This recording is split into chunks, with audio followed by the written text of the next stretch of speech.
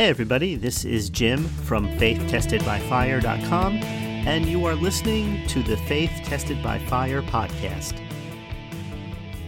Hey everyone, this is Jim. Thanks for joining me for the Faith Tested by Fire podcast. And this is the podcast where we talk about overcoming the tests, challenges of life, and how we deal with these different things from a scriptural standpoint, and not just talking about it from theology or from a theological standpoint, but looking at the Bible, looking at the scriptures, looking at the promises of God, looking at the place that God the Father, Jesus Christ, and the Holy Spirit, as individuals and yet together as one, how they interact with us in our life and as we face these different challenges. So, the Bible says that God is a spirit, and those that worship him must worship him in spirit and in truth. So your inner man, the real you on the inside, the Bible refers to in some places as the hidden man of the heart.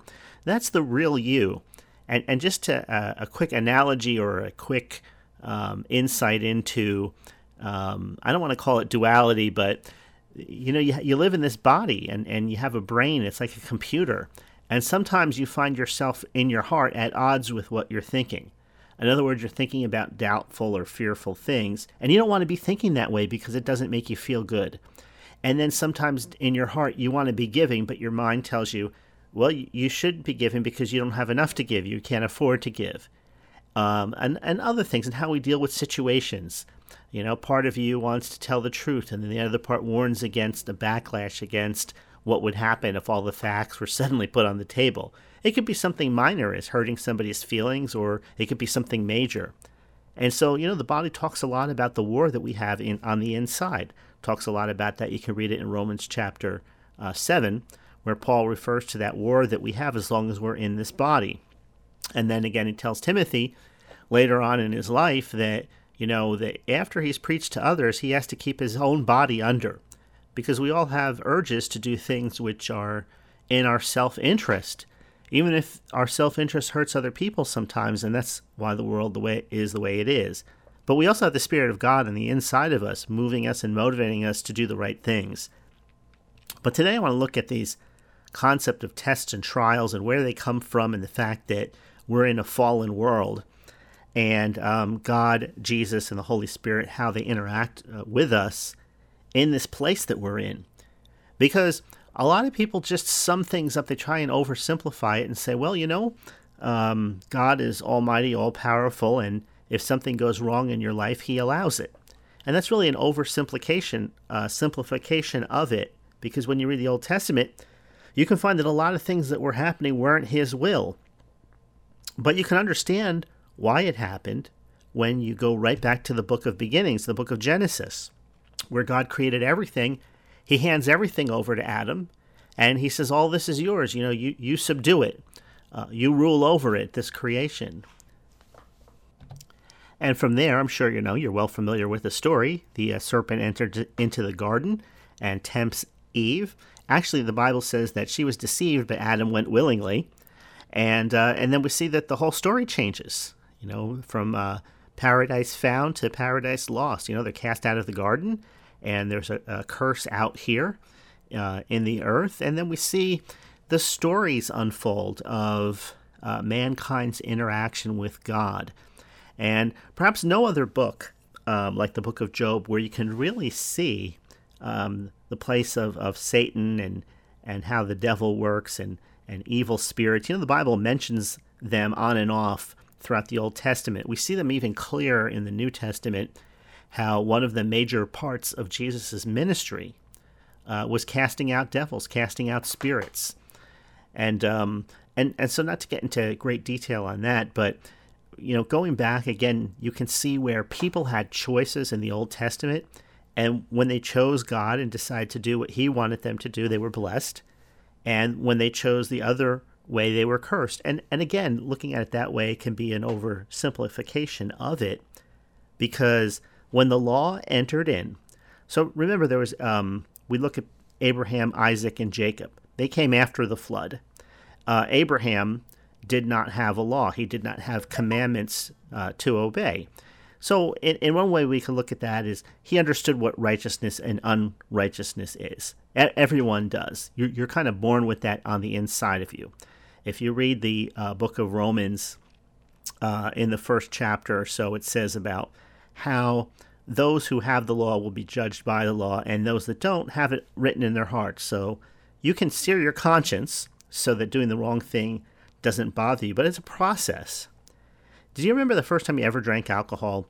Maybe that's a bad example, but usually a teenager or a young person doesn't enjoy the taste. It's something that grows on them. Or even something like cigarettes.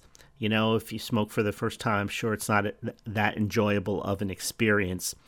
And so there's a lot of things that are acquired taste. And you look at that in the light of what's right and what's wrong. If you do the same thing that's wrong over and over again, then you kind of sear your conscience, or your conscience becomes dead to that thing. One dramatic way we can look at that, one dramatic instance, I should say, would be when you talk to soldiers who kill somebody for the first time. Now, we're not talking about, shooting from a distance, you never see the person, but when you actually see it, when you hear about soldiers that were involved in combat and how deeply the first time they ever kill somebody, how it affects them. So if you've never heard the interviews before, I'm sure you've seen it illustrated in numerous movies and things like that, but it has a deep effect on a person.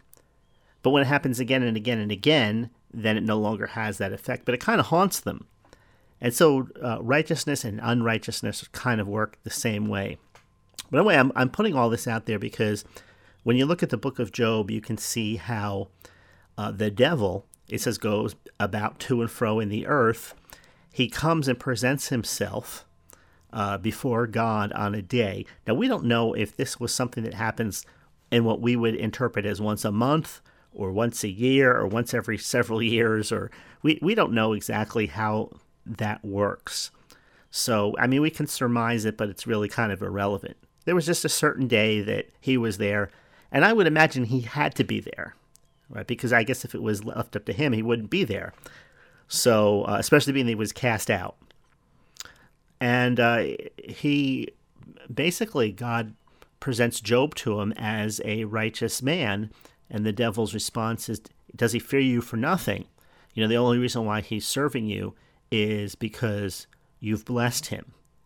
Now, here is where a lot of scholars, pastors, preachers, teachers get divided, because some say that God put everything into Satan's hands and said that you could test him, but you couldn't take his life.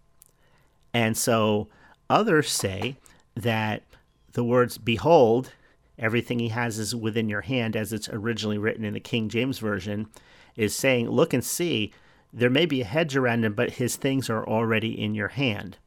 And then it goes on to say, when after everything befalls him, that Job makes this statement. He said, the thing which I greatly feared has come upon me. Right. So if you take a simplified view of that story, then you would say, well, God simply allowed the devil to test him. And then when you look at that, there's some things that, well, upon closer examination, maybe they bother you a little bit.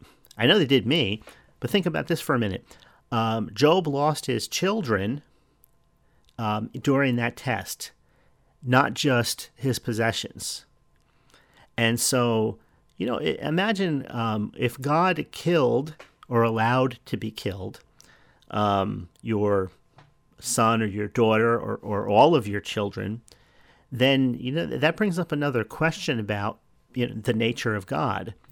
But if they were already in the devil's hands to be killed, he just didn't recognize it yet. In other words, the King James Version saying, behold, actually means take a closer look and see. Everything that he has is within your power, only do not kill him. We can go back and see that Job made the statement that he made sacrifices and offerings for his children all the time because he was afraid that they might be sinning against God. Now, an interesting story, a contemporary look at this principle. Now, I'm not going to argue it either way. Because I think you need to come to your own conclusions. Obviously, by what I'm going to say next, you'll understand where I'm coming from. But recently I heard the story about a surgeon, and his wife actually videotaped this. This was back in the late 90s, so it was about 20 years ago. And I forgot the type of cancer that he had, but it basically entered his lymph nodes. And there's videotapes of him, and he has like these lumps under his neck on both sides. It almost looks like he has one of those cushions, that people would wear on an airplane sometimes, so your head doesn't fall back. It kind of rests either on one of the sides or on the back, one of those. His whole neck was blown up like that. And his arms, under his armpits, he had these tumors that were so big his arms couldn't even fall by his side. And then around his stomach and chest, just filled with cancer. And they were doing this because they believed in healing, and they believed that God was going to heal him. And it kept getting worse and worse and worse. And he said in the video that you could put your thumb and your forefinger around his upper arm. That's how much weight he had lost. And a lot of the weight was the actual cancer itself in the body creating this. And I mean, it was just horrific to look at. It really was.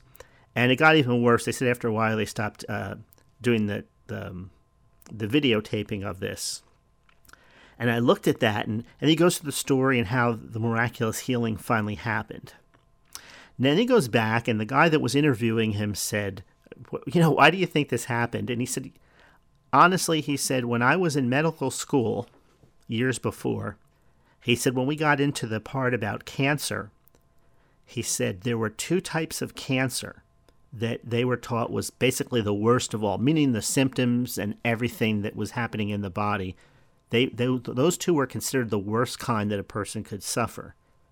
And when he heard that, so I imagine he would have been in his 20s, right? He was in medical school, maybe late 20s, maybe even early 30s.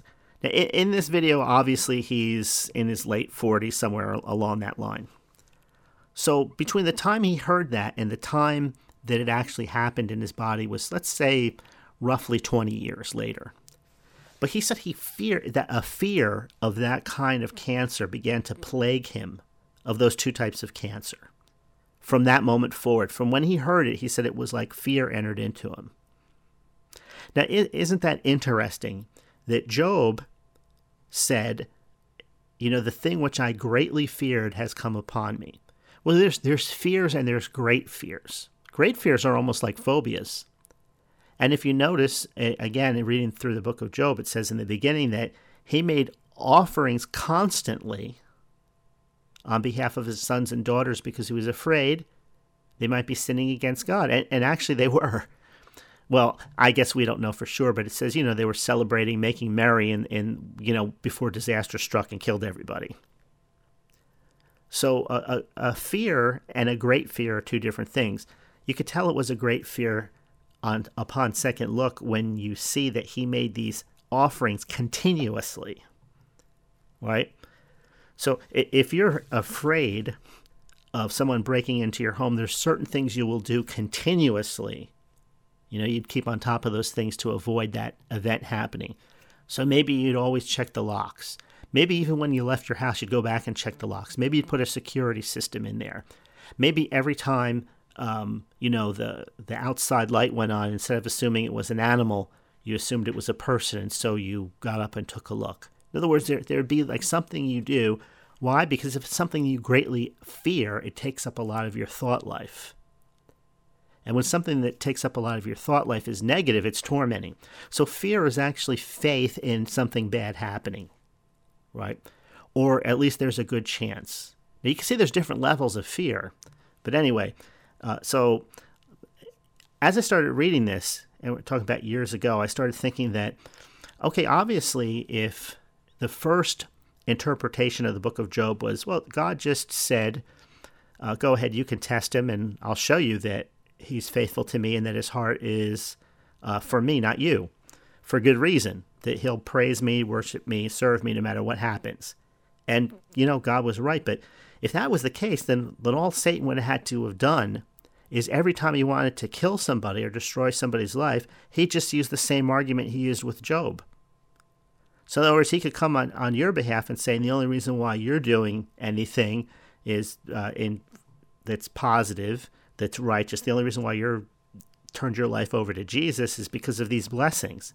But if you took these things away, they would curse you too. Right? And that would be like a back door that he could use to just kill off a whole bunch of people.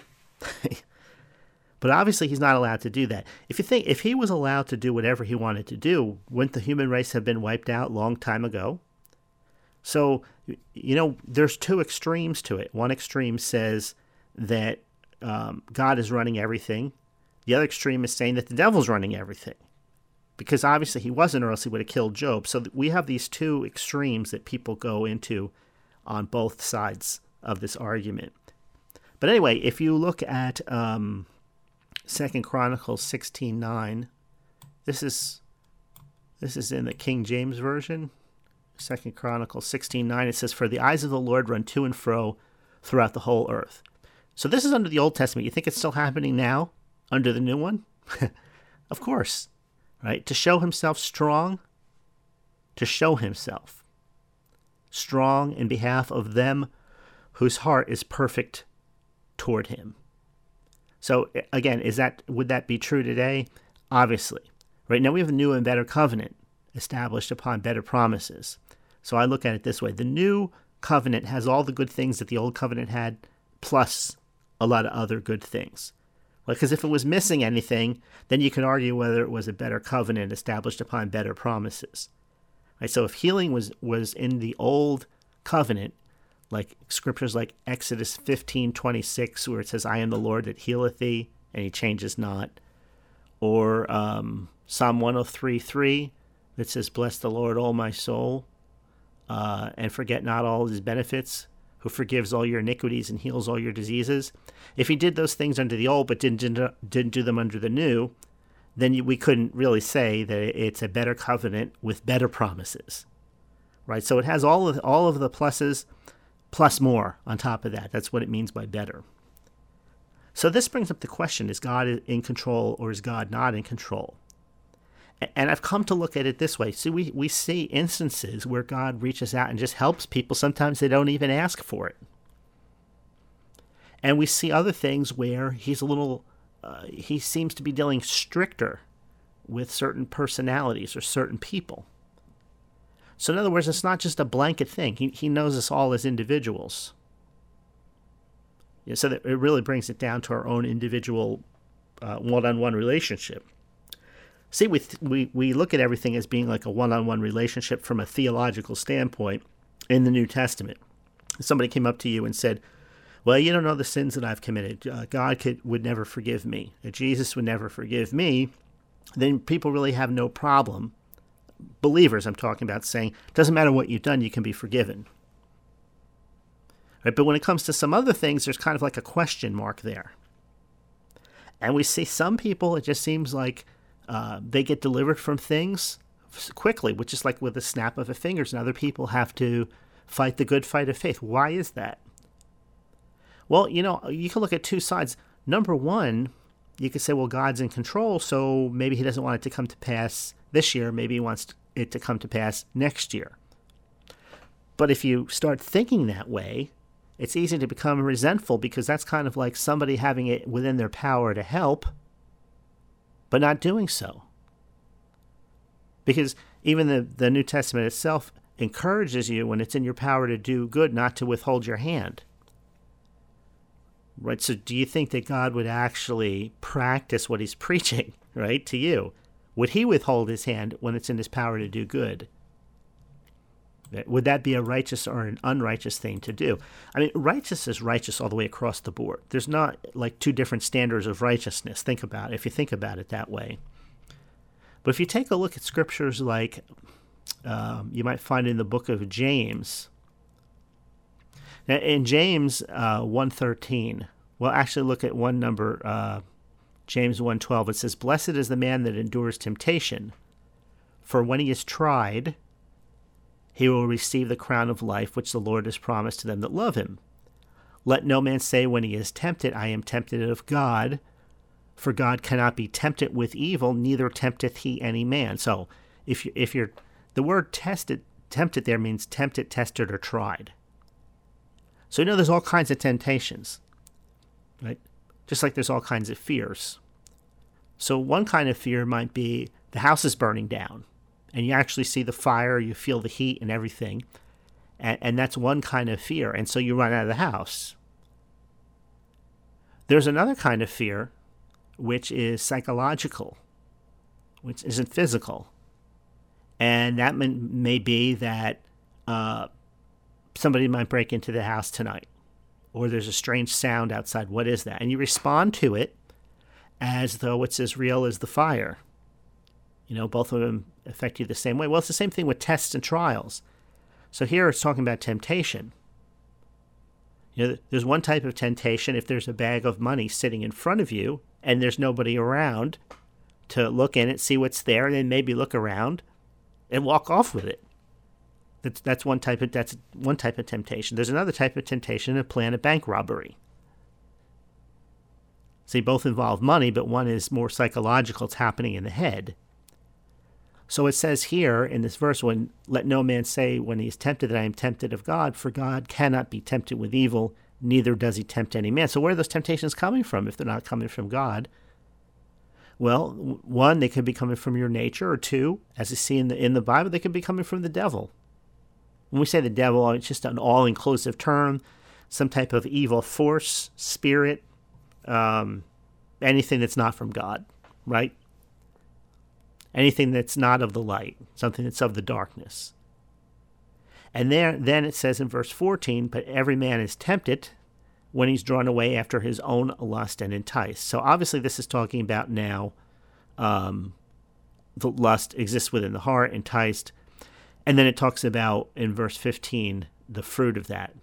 But look what it says in verse 16. Do not err, my beloved brethren, every good gift and every perfect gift is from above. Now here's the part that I want to focus on. That cometh down from the Father of lights, with whom there's no variableness, neither shadow of turning. In other words, there's no gray area. There's no shadows. It's just light. Everything that's good is from God. And so the reverse of that, would the reverse of that be true then?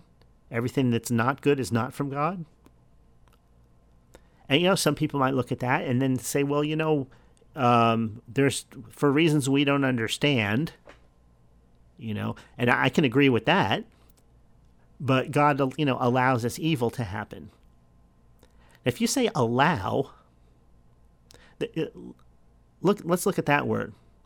Right? If it's within your power to help somebody, and you don't help them, let's say, for example, somebody's abusing somebody in front of you. It's within your power to stop them, but you decide not to, for whatever reason, right? You allow that to happen, right? If you know something bad is going on, you keep quiet, you allow it to happen. See, that's one kind of allow. Then there's the other kind of allow where, your children, when they grow up and they go out on their own, do you allow them to make their own decisions? Now, if you're there right with them, if your presence is there with them, then obviously, there would be certain actions, there would be certain... I guess what I'm trying to say here is that when we say God is in control, we don't mean it that he's in control in respect that we have no free will. Even Jesus said, when you pray in this way, pray that God's will be done here on earth even as it is in heaven. So if God's will was automatically done on earth, meaning that he was in control of everything that was going on, why would we have to pray that way? Why would Jesus say pray that way? And a matter of fact, Jesus said the words that he spoke were the same words that he heard from the Father. So that's almost like the Father saying to you and me, pray that my will be done on earth even as it is in heaven. So it's not automatic. Right? So in heaven it's done automatically, on earth it isn't. Why? Well, an easy way to look at it is that we are living in a fallen creation.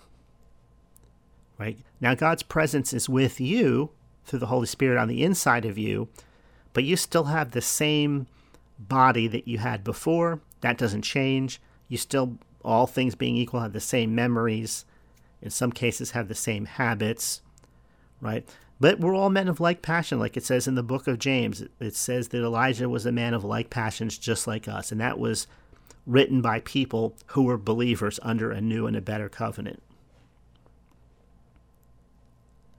And so I look at it now, is God in control or is God not in control? Well, to the degree that we can see, right, everybody agrees your sight is limited.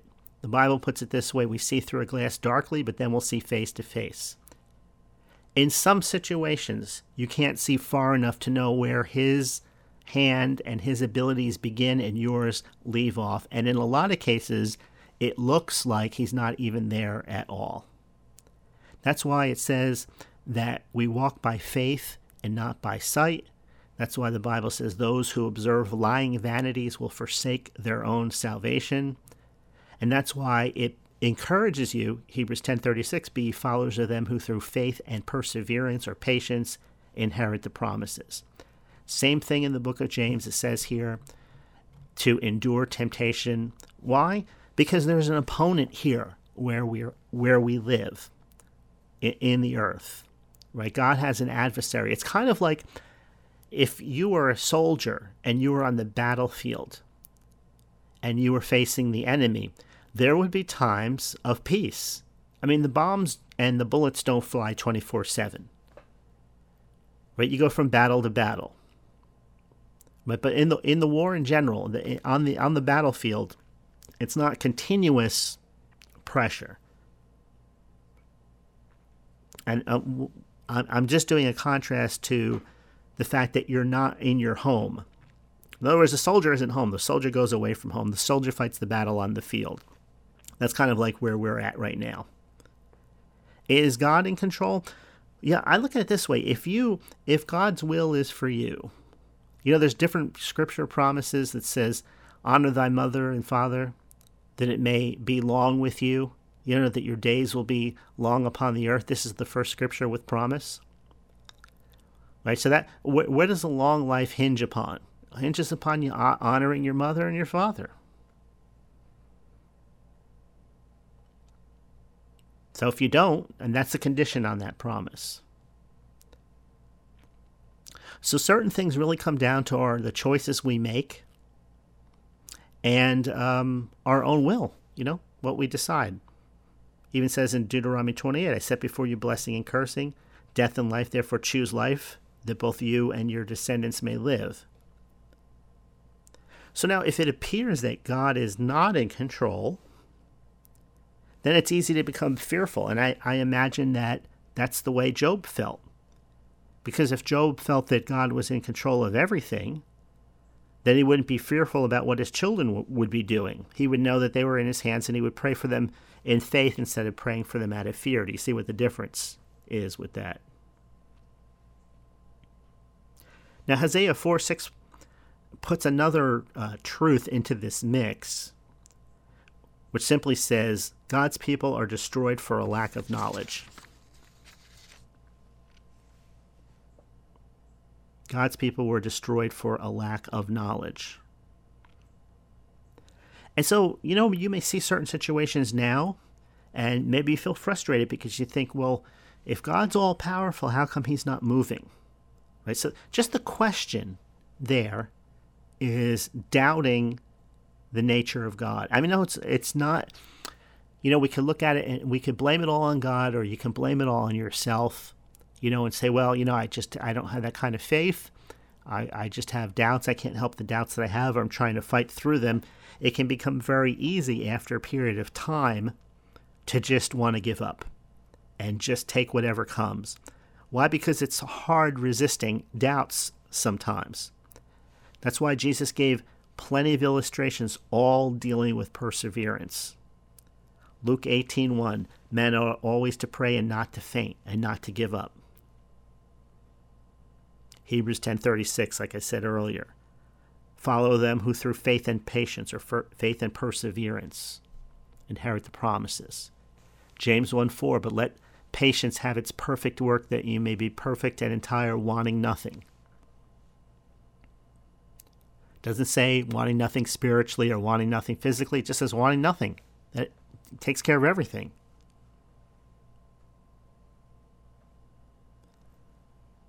In the book of Philippians, what does it say? Be anxious for nothing, but in everything, by prayer and supplication with thanksgiving, let your requests be made known unto God.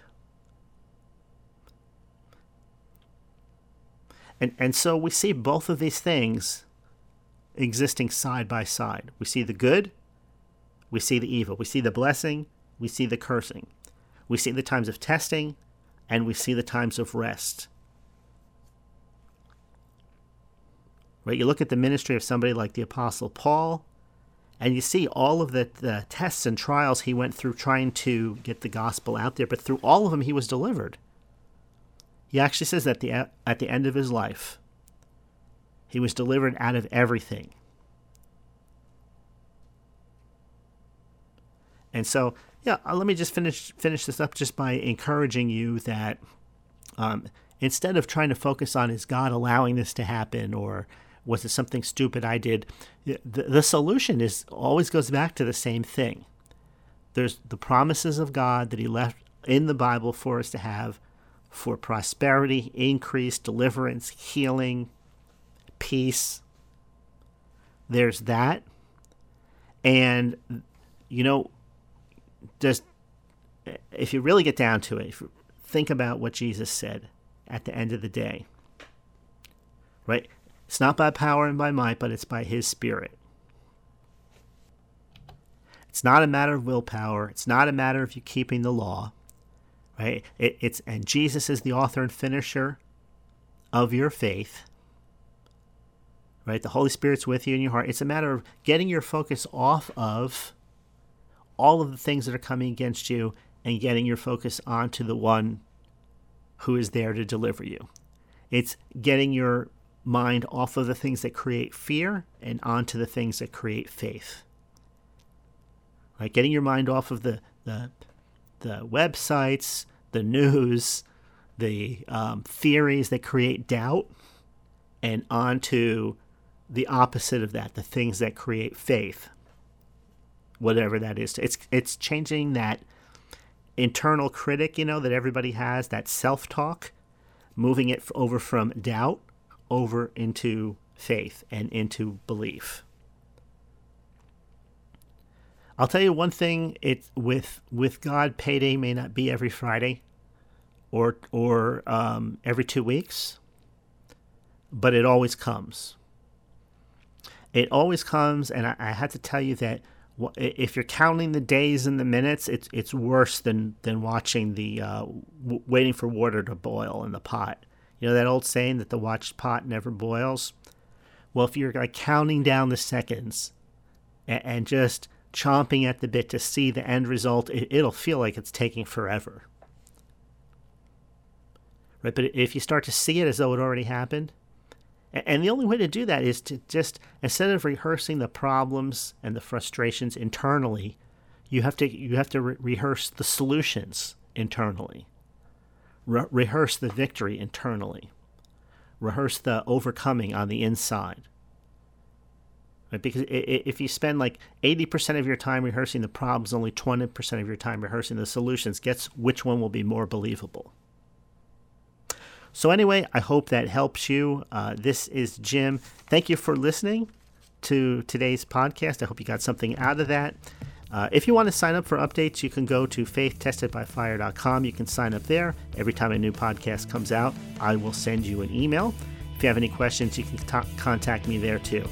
Anyway, have a great rest of the day. God bless, and I will talk to you all soon.